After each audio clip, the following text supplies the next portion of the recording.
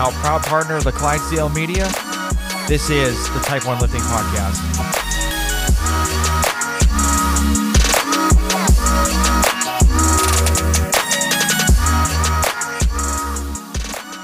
Hey guys, before we start this episode, I wanted to talk to you about Type 1 Lifting. So Type 1 Lifting is a clothing line that proceeds of the shirts and tanks and everything else goes to the Children's Diabetes Foundation. So this all came about with me and seeing a 5-year-old girl in the emergency department that had new onset of diabetes. So just take a look at the website.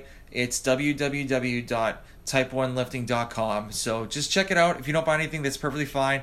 I would just like for you just to take a look and just see what we have. So like I said before, www.type1lifting.com. And guys, I hope you enjoy the show. Hey guys, we have a new sponsor for the Type 1 Lifting podcast.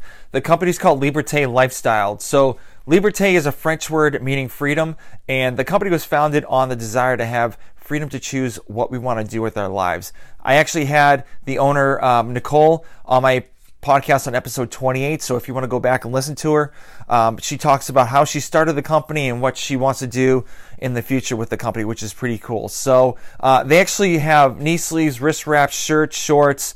Love the knee sleeves. I have the ice cream knee sleeves, and I love them so much. The neoprene's still good. The seams haven't split compared to other knee sleeves that I have had in the past, and I'm planning to keep these for a very, very long time. So Nicole actually gave me a promo code for you guys too. So it's all capital letters, TYPE, and the number 1. So it's Type 1. So go to libertelifestyle.com, check out what they have in the store, use the promo code Type 1, and save some coin. Now let's go to the episode. All right, guys, welcome to another episode of the Type 1 Lifting Podcast. I have, he's been on the show earlier on in the podcast. He's a fellow diabetic and new Deka comp coach, Brendan Snyder. How you doing, man? Hey, how's it going? Good. Going good. Awesome. Dude, thank you for coming back on. So, I mean, the last time we were just talking, like literally 2 years ago, it's been? Yeah, it was, I think before the podcast was really a thing. Like, I want to say we talked like you were in your garage gym or something like that. Yep. And, you know, neither of us really knew what we were doing. We were just on there talking. And now you've built this into a Type 1 empire, we'll say. Hopefully, crossing my fingers. So, yeah. But before we talk about like Deka comp and stuff like that, you recently got married. I want to congratulate you on getting married. Almost married. Oh, I thought, what happened? October 1st. Oh, that was a bachelorette party and stuff like that. So you are for like, you were in Nashville or something like that for the weekend? So Alexa, my fiance, she did her bachelorette party in Nashville. I did my bachelor party in Salt Lake City. So I made mine a little bit earlier because I wanted to go ski.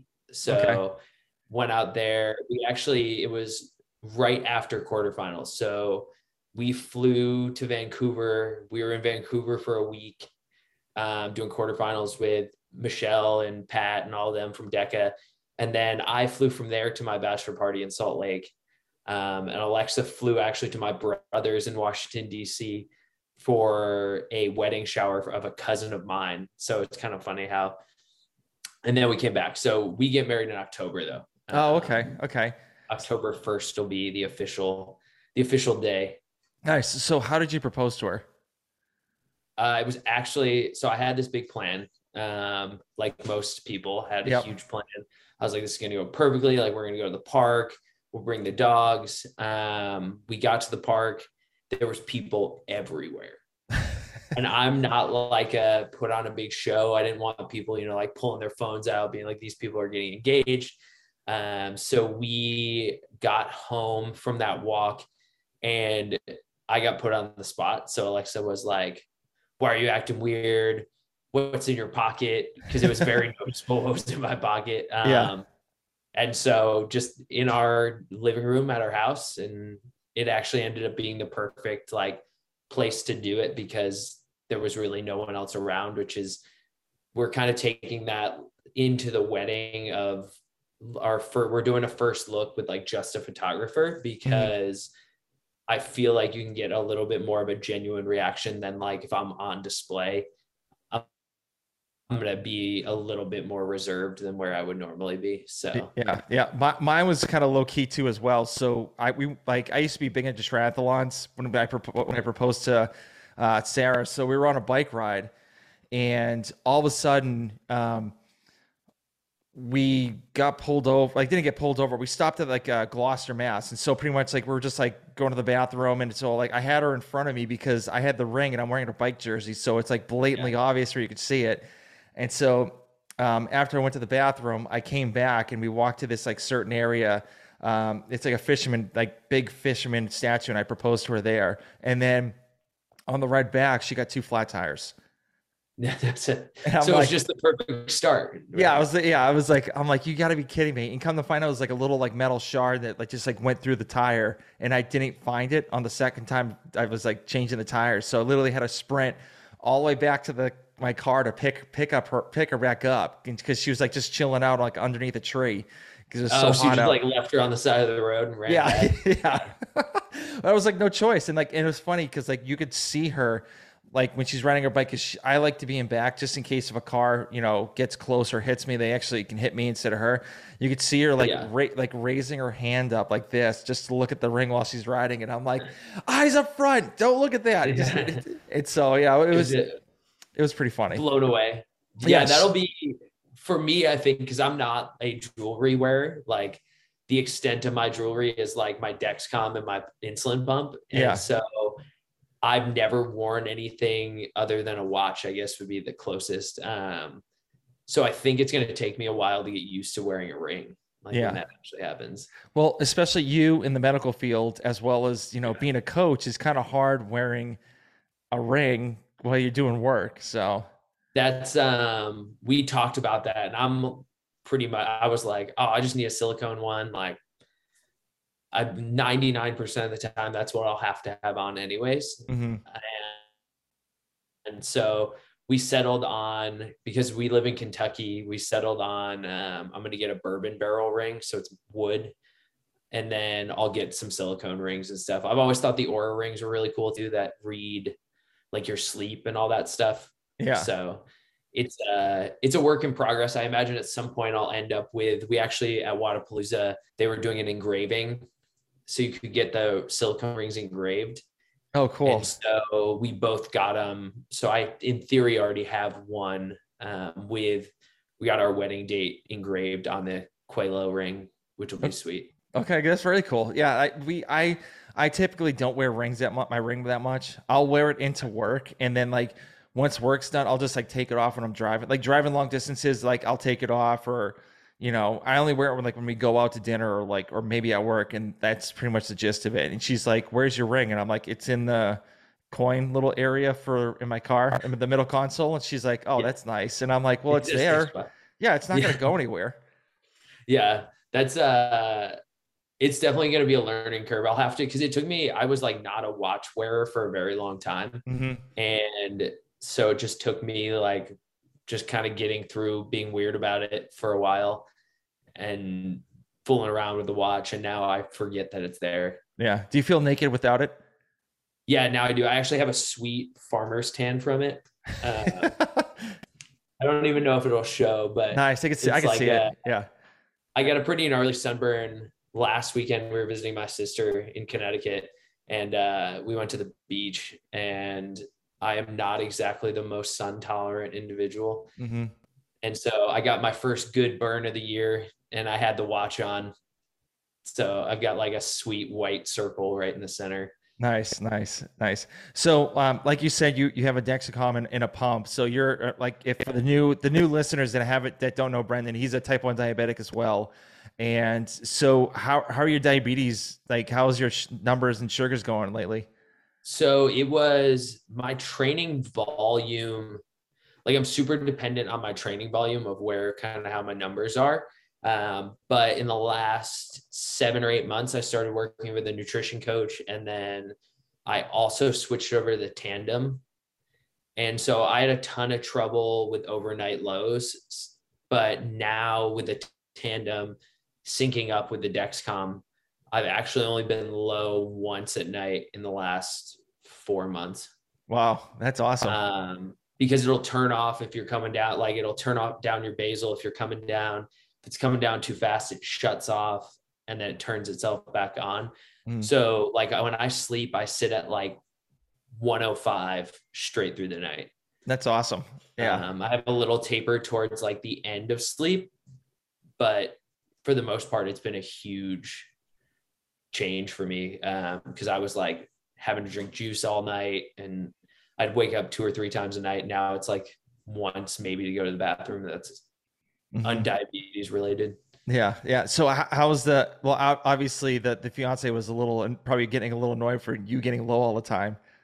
Yeah. It's kind of a joke because like the middle of the night, she's a super heavy sleeper. So like I could play drums in our room and she wouldn't wake up. But every once in a while I would go like pretty low and I'd be like fumbling around with stuff.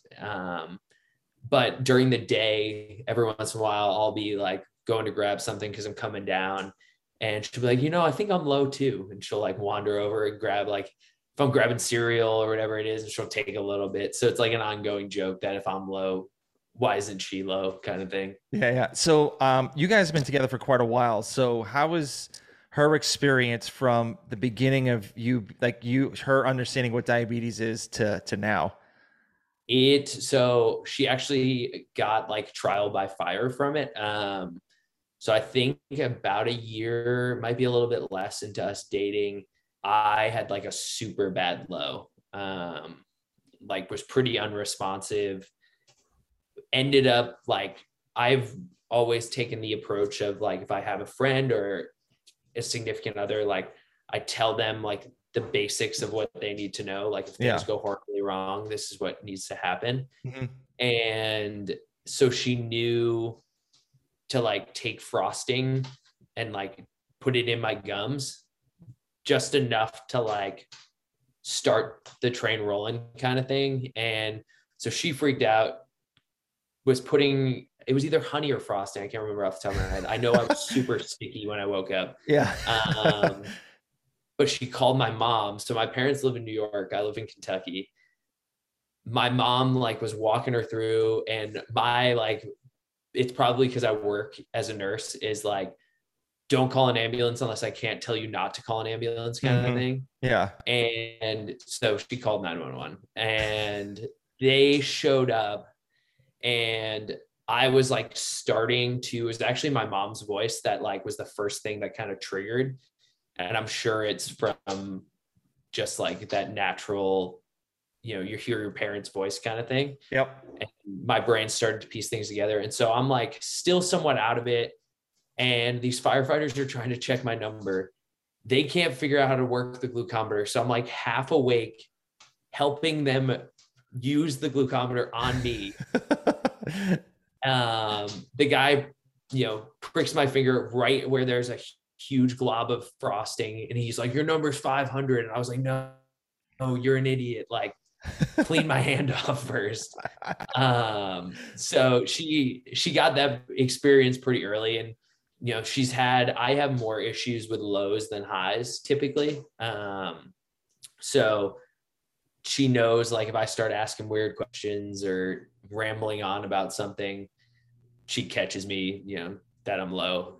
And so, or if my number is high, because like I tend to sometimes get highs when I change my site, I'll be a little bit like short tempered. I never like freak out, but I just like get annoyed with things and I don't even realize I'm doing it. So she's learned kind of my patterns, and she can tell when my demeanor changes and she knows something's off, which is super helpful. The Dexcom's nice because I have just a constant track on it. So I catch a lot of things before they happen, but every once in a while, especially early on, there were times where she would tell me things before I knew or reacted to. She'd be like, you need to go drink a juice box. And I'd be like, no, I don't want to. Why I didn't want to, I don't know. But yeah. So is she connected to your Dexcom too? Through the app? She is. So she has it on her phone. But we have it set so that it'll just alarm if I'm low. So she gets the low alarms. There wasn't really a point in giving the high alarms because typically it's like I'm waiting for my pump site to kick in and it'll just like keep alarming on her phone. And I was like, you don't need that. The one that we need to worry about is the low one. So there's been times that she was at a bachelorette party and I was home alone and it started going off and I hadn't woken up yet. And she was like gonna call friends of mine to come like basically break into our house. But I had already woken up, drank juice, and just like not thought about telling her. But Yeah. the Dexcom's slightly delayed. So you go down farther before you come back up. And so I'd woken up, drank a juice, ate some cereal, went back to sleep, didn't look at my phone. She had called me like 8 times and, sent texts like, just tell me you're alive kind of thing. Yeah. So I'm sure it causes it's really good because it is good to have backup, but I'm sure it causes more stress in her life some days than she would like. Yeah. I don't have my wife connected to my Dexcom because that's the last thing that she needs to stress out about. Cause she literally has like my 2 kids and then her job. Yeah. And it's just like, she'll hear the beeps and be like, what is that? And I'm like, I'm high. And she's like, why are you high? And I'm like, well, I probably misdiagnosed, missed, the units of insulin. I need to add a little bit more. It's fine. Don't worry, Yeah. So, but, it happens. So, with nursing and stuff like that, I know you got back into nursing. Yeah. So are you working nights at all or what are you doing now? I actually, a month ago switched jobs. So I was working pediatrics. So I'd worked ER and pediatric, I'd worked trauma, I'd worked ICU. Most recently, I worked vascular access. And then a friend of mine was like, hey, we have this opening so our big adult hospital is the University of Louisville. It's our level 1 trauma center. And so they reached out to me to interview for a position as a trauma lead. It's called a trauma resource nurse. And so ended up getting that job. So I'm in orientation for that job currently. So right now I'm working nights. Last week I was working days. Eventually I'm going to work mid shift and that's going to be my full time. So it'll be 1 to 1 or 3 to 3, depending on where the schedule lines up. But it's kind of like the combination of all the jobs I've done in nursing are coming together to this position. So we respond to all of our level 1 traumas, which is a lot busier than I originally expected in a good way, because I definitely don't like sitting around. So it's nice because there's really quick turnover. And then I get to work in the ICUs because we follow any patient that comes in through our trauma service. We follow them for 14 days post traumatic injury to make sure, they're not going septic or they're not having any arrhythmias that people just aren't catching. So we're kind of like a fail safe to make sure any trauma patient kind of gets the care they continue to need, because people are busy. I mean, hospitals right now, low on staff, and there's no shortage of patients, that's for sure. Yeah. So this position was created to basically aid in the initial trauma process and then continue to support the patients through the trauma system after. Okay. Yeah. So I work as a medical recruiter, and obviously everyone's looking for travel assignments and all that stuff. So have you ever thought about doing travel assignments, or you just want to stay in one place and that's it? So I looked into it originally. And it sounds great. Obviously you make more money and you get to see more places. But there's a certain comfort to having routine. So with I'm in a gym now that's a great atmosphere and there's great people. I've got this Deka thing going. And so to add another sort of crazy factor of moving and so maybe down the line, I'll never say no to it. But this job now that I just got is like basically like if I was going to write myself a job description, it would be this one. Yeah. And there's no point of like leaving at all either. So it's a good gig, especially mid shift too. Like I used to work overnights. I used to hate overnights. Like Yeah. I'm definitely not an overnight guy. I'm like at the early morning to like, 7 to 7 or 6 to 6 or whatever. Like that's my routine. But like, yeah, overnights just absolutely killed me. Yeah. That's the 1 to 1 or 3 to 3 even, because I worked 7P to 7A for 5.5 years. Mm-hmm. Um, is just like any time you can shift closer to normal, it gets better. Yeah. So 3 to 3, even though you get off at 3 a.m., you're asleep by, like, I live super close to work. So um, I'm home within 8 minutes of getting off work, and I'm asleep within 45 minutes of leaving. Mm-hmm. So I can wake up at, 10 o'clock rather than having to wake up at 2 in the afternoon. Yeah. And even though it's a 4 hour shift, it's a big like mental change because 10 a.m. is still the morning. Mm-hmm. Yeah. 2 p.m. is the afternoon. Yeah. And it feels like you kind of the day's wasted. Yeah, exactly. So that's how, because I'm on nights for this week because they wanted me to orient with a specific ICU nurse, and she works night shift. And so I wasn't against it because I've worked nights before and it's 1 week, like I can handle it. But Mm-hmm. it, like today, I woke up at 2 o'clock, but I'll go to sleep tonight because a little extra sleep is always good. I'll go to sleep a little bit later than I normally would, but it'll be good because then I'll wake up early, get some stuff done in the morning, and go get a nap before I go into work. So Okay. Cool. I've got it down to a pretty good science, but working night shift is tough. Like Yeah.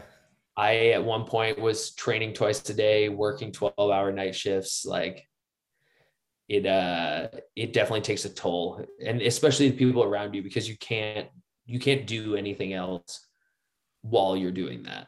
It's Yeah. like Yep. you sign off from the world for those 3 days, and that's just is what it is. Mm-hmm. Yeah, because there were times when I was working at the Children's Hospital Atlanta, we're doing overnights, and all of a sudden, like I would work the weekends, it'd be like a Friday, Saturday, Sunday kind of deal, and Yeah. so like overnights, and like I think it was like Saturday going into Sunday, I was like I woke up with like 9 hours of sleep, and I'm like I feel like I got run over by a truck. Yeah. Like I just did not feel like I got good enough sleep. My wife's like, What are you talking about? You got like 8 hours of sleep." I'm like, "No, not really." Yeah. It's So, weird. You don't get, like, our house is like blackout curtains. Like mhm. I have it as built for going to sleep during the day as I can. But I mean, there's trucks that drive by my house. There's like 1 week there was construction going on at my neighbor's house. And that's just like things that don't happen at night. Yeah. Yeah, It's like, absolutely. Yeah. So how's your training going on right now? So obviously you're kind of like all over the place with your schedule with your new job. And so like what's your training like, what's your style of training of, the hours that you do train? yeah, so it's stayed pretty consistent. I think it's super helpful that my friends are at the gym. Like Alexa works out, she's now doing weightlifting. So she works out, so she understands that like need to go train. But work days, sometimes I'll do 2 a days. So I'll go in the morning, either after when I get off work, and do some kind of my longer cardio piece Hmm. where I can just kind of move and I don't have to do a lot of like thinking through or like produce a ton of power. Then I'll go to sleep, and then I get up, I go to the gym for like 2.5 hours, shower at the gym, and then drive to work. My days off though, usually what I've been doing in the last 2 or 3 weeks is I move all my double sessions to my days off. And then my days on are my single sessions or my rest days, the days I work. And so it's helpful because now I'm inside, we'll say, the beast, in the sense of like, I work for the company that the programming I follow. So I have a little bit more access and a little more knowledge about what's going on. Mm-hmm. So I can tailor things a little bit better to my schedule. But that being said, we also release all the programming a week early. So if we get it out by Sunday. So if someone plans their week, they can see it all ahead of that. But I'm following, so I guess we're now rolling into the Deka stuff. Yeah. So I follow our elite program. So at Deka, we have our elite program, then we have our perform program. And then there is an affiliate program and a home gym program that are kind of spin-offs of our two major programs. Mm-hmm. So the perform is what our comp program was. We just changed the name when we put out the elite, whereas the elite program is based off of what Michelle has used for her games athletes previously. So Michelle Aton, who owns Deka, who created Deka, was a 6 times games athlete. She also has an art background, which kind of translates over to the programming. It's kind of interesting because it's a little more creative in that sense. That's interesting. But yeah. So she writes that program. And kind of the system we have is, so Kevin, who's our other, I'll say head programmer, he writes the perform program. So Michelle tackles the games and high level, elite level. Kevin tackles the perform. And then basically we have them all in spreadsheets. And I go in and put pieces in there that, what I see, they'll assign, I was doing a power endurance phase. So I was writing pieces into our perform program. And then I do a lot with our home gym program, but also I'm the director we have a comp club. So that's a lot of stuff going on. But the comp club runs off of our perform program, but we have a few athletes on the elite track. And it is set up similar to a triathlon club. Okay. In that it's a group of people who we're not giving direct remote coaching to, but we're giving them more than a template. But it also allows them a chat where they can talk to other athletes in the program that are running the same programming to discuss pieces, how they approached it. They can throw videos on there and I'll coach them, on Coach's Eye. And so they're getting a little bit more without the having to pay a personalized program rate. Okay. So it's sort of that in between ground. Yeah. Okay. Very cool. So I know when we first met, you were on Misfit, and now you were doing now you're doing Deka Comp. So what made you actually transfer over? Because I know you've done other programs in between too. So what made you kind of stick with Deka and say, hey, this is a great program to work with? So it was kind of an interesting. So I was coaching full time. But it was more on the affiliate class level. Mm-hmm. And I knew I wanted to try and break into the competitive space because I still coach affiliate classes part-time here just because it's good to get that experience in and get those reps in. Yep. But I wanted to break myself into that competitive space. Didn't really have an idea of how to do it. So I ended up just starting to take some classes, get some certifications, learn how to program, how to coach at a higher level. And I actually took a class that Deka put on during the shutdown time. So it was an online Zoom class about how to characterize. So when you get in front of a class, basically put people into boxes based on their personality. Mm-hmm. And how to coach specific to those personalities. And so there was 4 different groups. It was the red group. This is, how you want to approach their training. The green group is going to be your shy people that you just have to give a few little things for them to work on. You don't want to push them because that they shut down. Mm-hmm. And then you have your group of people that need their ego fed to fuel the fire. And there's just those personalities that exist. So I took that class. they did a like Q&A at the end. It was actually with Michelle and Kevin, who I now work with. And so I stuck around, talked to them a little bit. We ended up talking for a little while. It was like 30 to 40 minutes. Class ended. And I was like, wow, I really like, their approach and their thought process to training and to people, like, and how to approach people. Because I'm a pretty analytical person. So I don't like to just like surface know who I'm working with. I like to have a little bit more knowledge so I can help, steer them a little bit. And so after that, I kept in touch a little bit on Instagram, just like here and there, sent some messages. Michelle reached out to me. It would have been right before I started an internship with them, and had some questions about an athlete that she has who had diabetes. Okay. So it kind of comes full circle. I think I know who it is, because I actually had him on my podcast. Oh, okay. Yeah. It's is it Michael G? Is it Michael Jean? Yes. Michelle, yeah, that's I had him on my podcast. Yeah. So he worked with Michelle. So she was just asking me some questions, like just about diabetes, so she could better understand how to work with him and things like that. And so got in a conversation with her about that. That conversation ended, and I said to Alexa that night, I was like, what if I just ask him if I can intern? Like, it's pretty common in the strength and conditioning field that people intern and sort of like build.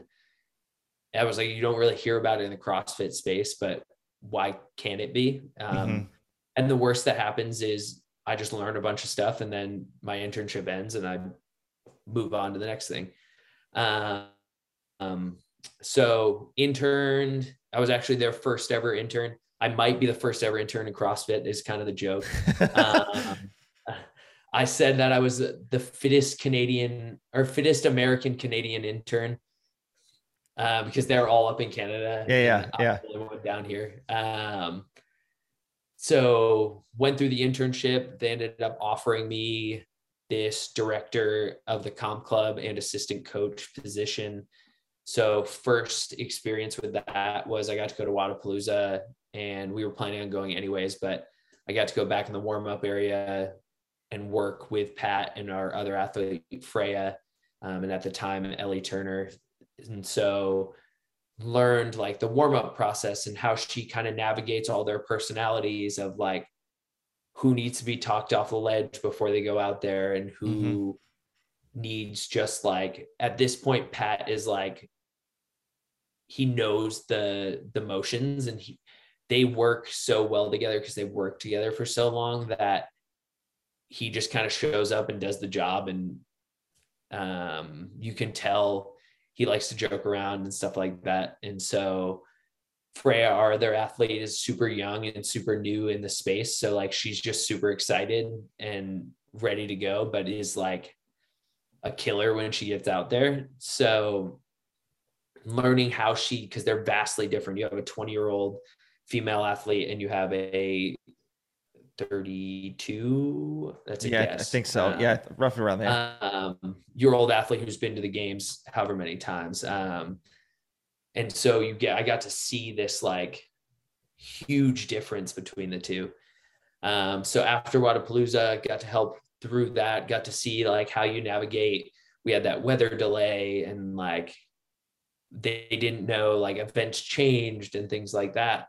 So helped them through the warm up, cool down, and then got invited to go out to Vancouver for quarterfinals. So I got to help prep them. Plus I got to guinea pig a couple workouts because I was doing quarterfinals.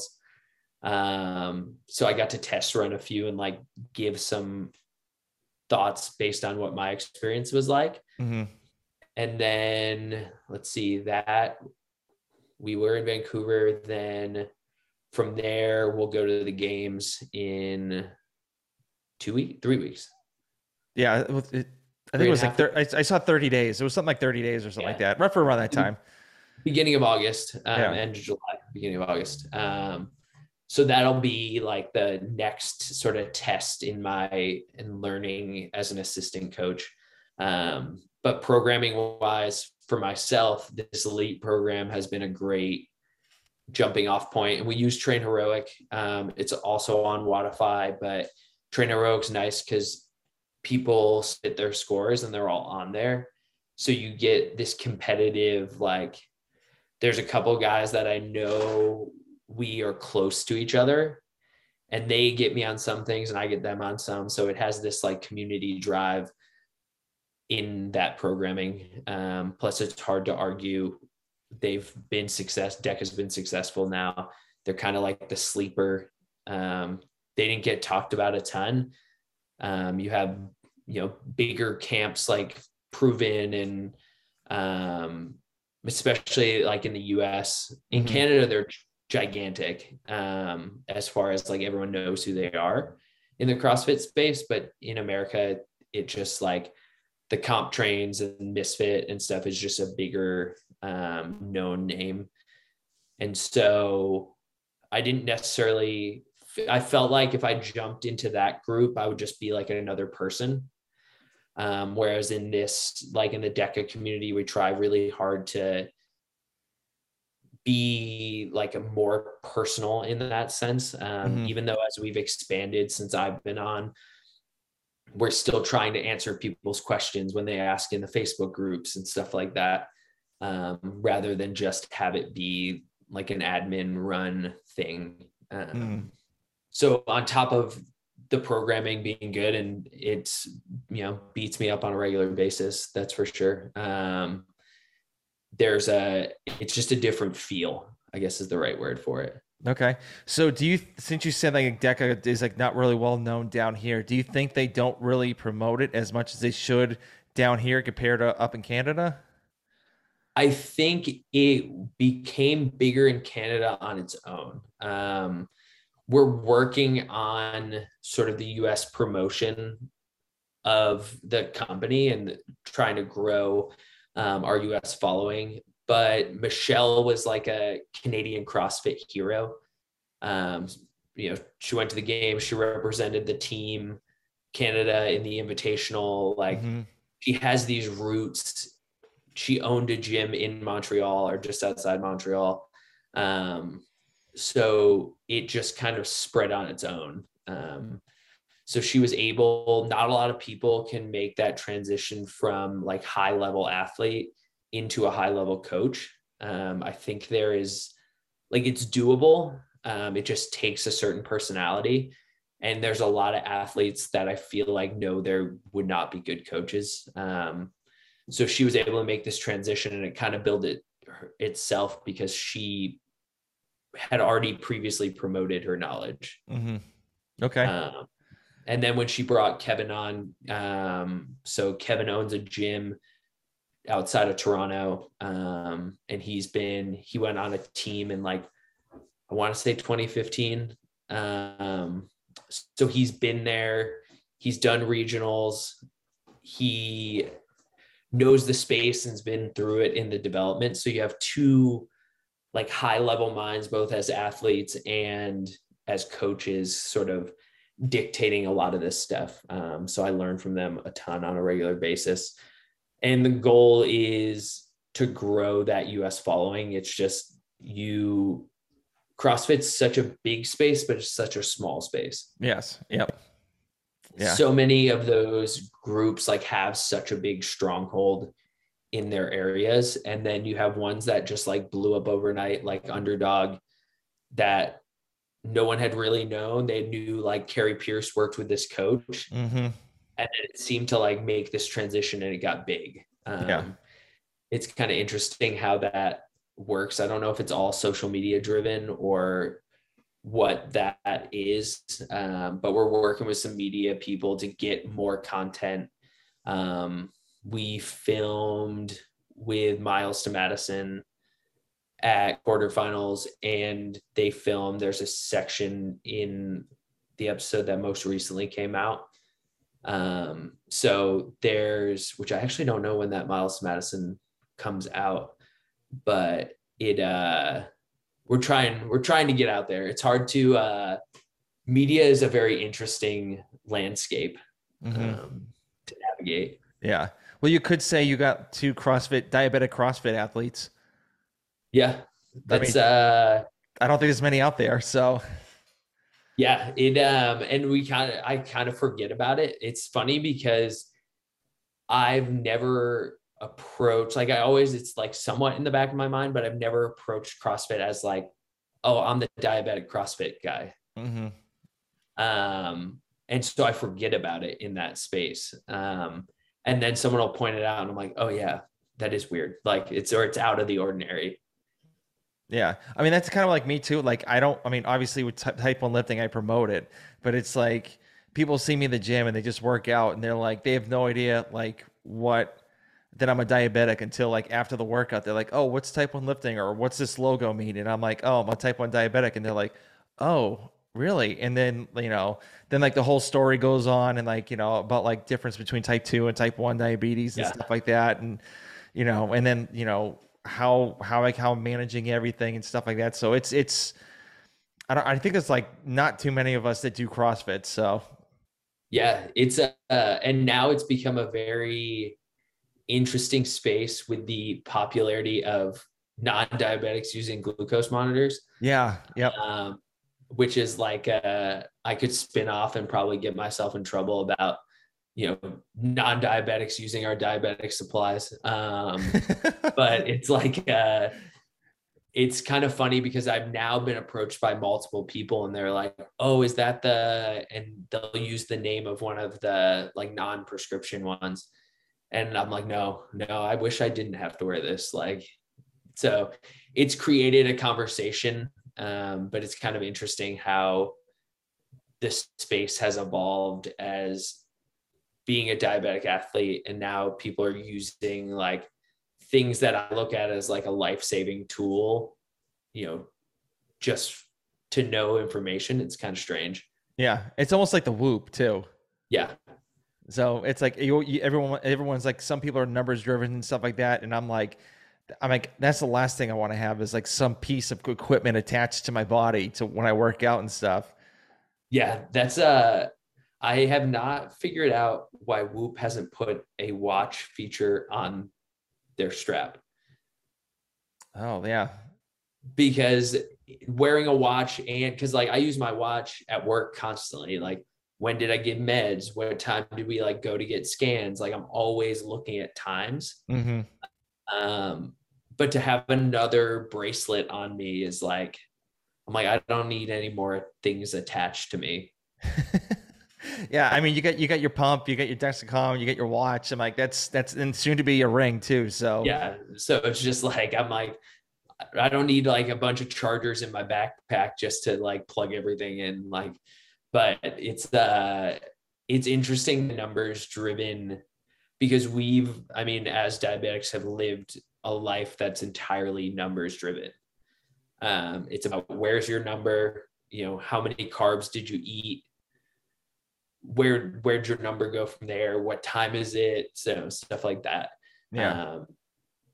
And now I don't know, because I was never like a super analytical person until I found like medicine's always interested me, but finding coaching and programming, I've realized there's a part of my brain that really likes like how numbers and progressions and stuff like that work. And I don't know, it'd be curious to know if I didn't have diabetes, would I have a totally different outlook on this stuff? Yeah, I think you might have. I think you probably would. Yeah. So, so after this internship, what's your goal with? Are you looking to like run your own like group of people, or like what are you planning to do? So the goal now is building the comp club. So it's fairly small. We've got like 16 pretty consistent athletes. Some that do the program but forget to log their stuff, so they're there, but we've got a bunch that are like super active, super talkative about what they're doing, ask me questions, stuff like that, so they're utilizing the program. So we're trying to build that, and it's interesting because that's worked a little bit as a feeder to some remote coaching athletes. So now it's somewhat, earning my stripes at Deka and like proving what I know. And then the goal would be to get some individual athletes, and then also continue to grow the club. I do some stuff I do the home gym programming as well. And then build our affiliate in class. Right now we have, I think, right around 160 affiliates. Wow. Which is a pretty big task to try and create programming that fits all spectrums of athlete. That is, I don't want to say easy enough, but it's simplified to where a coach can read it, decide how they're going to coach it, and then get effective results from their athletes. Because we don't get to see these athletes. We write it with like a broad idea of what people need. But we film videos every week that go out to the coaches, that we talk through coaching points of each piece each day for those affiliate coaches to pull. So with it being such a small company, there's only 5 of us on staff, 6 of us on staff. The goal would be to just build with the company. So as it grows, kind of whatever that takes, it's nice because I get to kind of help with some of the sounding board on everything. We're a pretty open group, and we have a Facebook message thread. And sometimes it's us making fun of ourselves and each other. Sometimes it's actual work. Most of the time it's actual work, but every once in a while it spins off. So now it's getting things prepped for the game. So we're hosting a workout with Tier at a gym on Tuesday of the games. And so I'll get to like get out into the community with Deka as a coach. And then we're also doing another promo with SugarWad. So we've got some things coming tied into the games outside of actually coaching our athletes with the goal of winning the games. So it's cool to be an assistant at this point because I feel like I'm still new to it. From that like live competing standpoint, I'm super comfortable with coaching athletes remote. I've worked with, he's actually an older friend of mine from when I lived in Memphis. I write his programming weekly for him.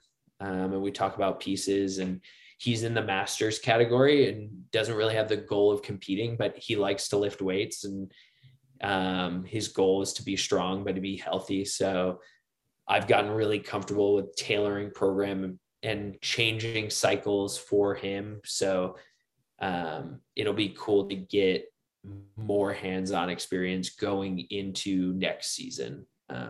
This was kind of the season that I got to see everything and learn everything. And hopefully at the games, because it is such a beast, I'll get some more hands-on with them. So I ran some warm-ups and things at Wadapalooza. Now at the games, we'll have to prep 2 athletes. Plus we have a masters athlete in the 35 category. And I believe we have one of the upper categories. So you're trying to like, sometimes the females are warming up when the males are going out, or they have to warm up together and then they end up, or they, the events always change at the game. So it's this, we're all going to have to cook up these ideas together of how to get them to where they need to be. And each of us has like a sort of different thought process. So we're able to meet at the best set route for them. And they really give us a lot of feedback too. So we can come up with these ideas and they'll be like, well, what about like, I feel like this will work. And we sit down and have a little powwow beforehand to get everyone ready and come up with the best thing. So the plan with Deka is to keep growing with them. And it's like the greatest side job because it doesn't feel like I'm working. Yeah. It's fun. Yeah. It's like it's an easy job because it feels kind of like a hobby with deadlines. Yeah. That's kind of like podcasting too. It's like, it's a hobby, but it's like, I love doing this. It's like, it's a Yeah. lot of fun. So, and like programming too. But, what have been like some of the biggest like learning, you thought would be like, the right way to program, and then all of a sudden they're like, you may want to consider doing it this way. Like, what are some of like the changes in your mind for programming have come about? So there's been I had a pretty strong knowledge of strength programming Mhm. and strength progressions. So now it's been learning one, gymnastics has been a big, so I got my gymnastics certification, coaching certification, which has helped, but just how do you take all these little pieces? Because CrossFit is like this sport of a lot of things mashed together. So how do you take and build all these pieces at times during the season and then wrap them back together come open quarterfinals, semifinals time? So that's been the biggest learning curve, is like I knew how to separately program pieces, but how do you get them all back together? Okay.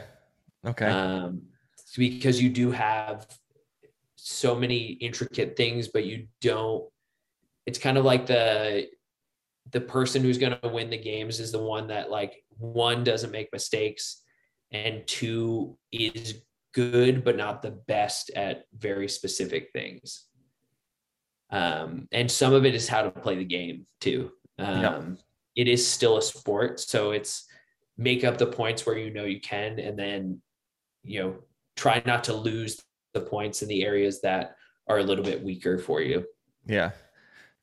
So is Pat Vellner excited that they're not swimming this year at the games? I have not talked to him about that, but he has been swimming a lot. I can say that. It's helpful that he, like, recently was with Ryan Lochte doing some swimming, Oh, that's cool. Okay. because he's with Cheer as one of his sponsors. So Yep. he's gotten some insight into swimming.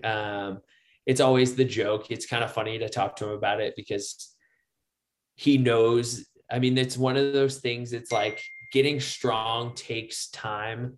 I'm trying to mute this so that thing's not like yelling at us. No, you're good. So it takes, like, swimming takes as much time as like building strength does. Like, it's not just going to be like, oh, I'm going to swim twice a week and then I'll just get better. Mhm. At that level, he's like not a bad swimmer. I think that's the thing that, like, the CrossFit space like loves to latch on. If someone finishes like close to the bottom in an Yeah. event, they're like, they never knew how to lift a barbell. And it's like, well, they still cleaned like 370. Everyone else just cleaned 390. It's like, so for him, like, he can swim now. It's just like, how do we move you from 30th to how do you move to 20th, or how do you mitigate some of that loss? I'm still not convinced that they won't swim, because it just seems like that was one of the pieces I could see. I always have thought the pool events are a lot better to watch from just strictly from like a spectator standpoint. Yeah. Like, even in the ranch games, like the smaller games, that pool event was super cool to watch, because there was sort of like a cadence to it. It wasn't just like they're all out there and they all look the same because they have the same color swim cap on, Mhm. and you don't really know what's going on because it's just kind of chaotic.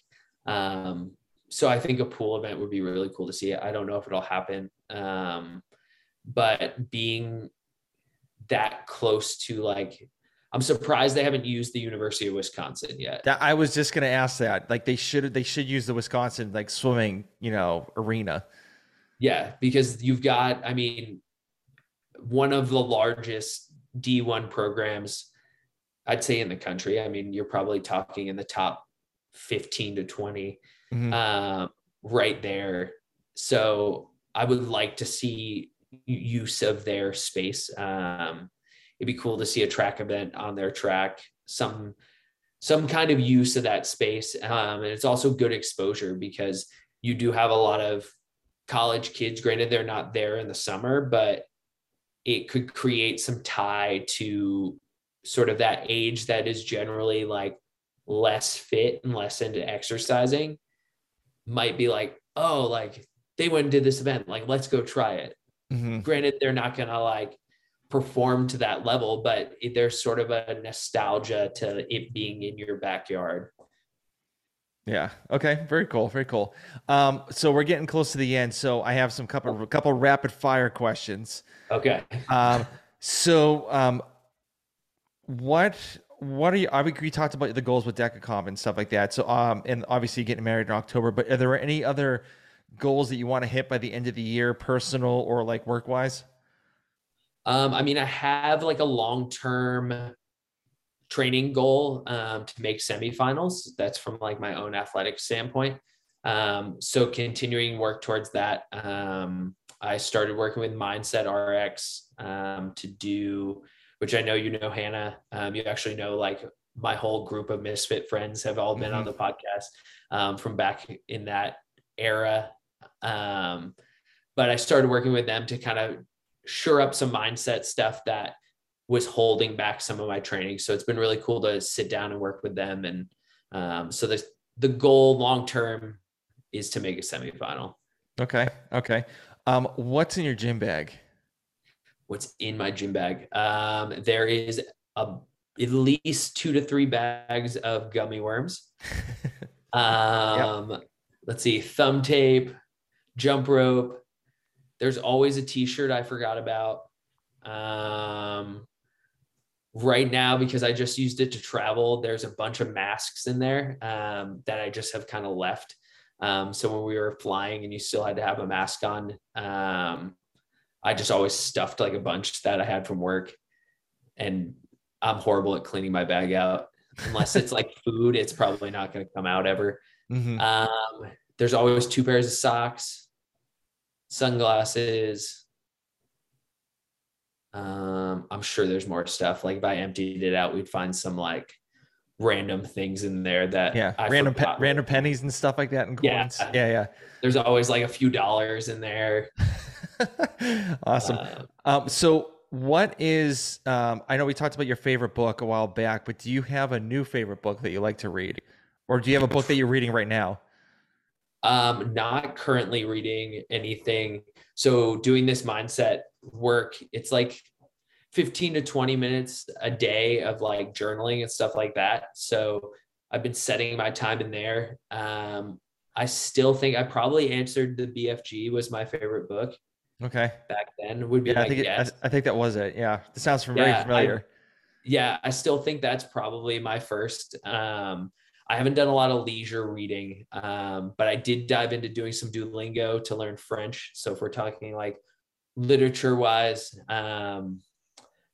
going up to Montreal where Deka is based, I wanted to learn some French, so I wasn't totally lost. So I know a very little bit so far, but more to come. Okay. So this one's going a little deep. So let's just say this is your last day on earth. You have all your friends and family around you on your deathbed. How do you want people to know you as? Wow. But I guess it's somewhat simple. So I guess my 2 things would be like thanking everyone for like at whatever point in my life that is. There's been so many influences that have guided me to wherever it is I am. And then, to remember, like, I like to think of myself as like a hard worker, and I don't like to hear no. Not from the perspective of like, I'm going to drive my car 100 miles an hour. No, you can't do that. But like if I put my mind to something, I'm going to do it. So if it was my last day, I'd want everyone to take that on into their life, into whatever piece that is for them, to keep moving forward. All right. I like it. All right. Well, thank you for coming on the show again. And I don't know why I thought you were married already. So, but that's all right. It's Alexa runs the social media of the household. I'm like not as tuned into it. So she would let you know. I think it's like 91 days, 89 days until the date. So if anyone's trying to find out when I'm getting married, if you follow her, you'll know a lot more than if you follow me. Yeah. I forgot to mention, where can people reach out to you? So Instagram is at Solo Snyder.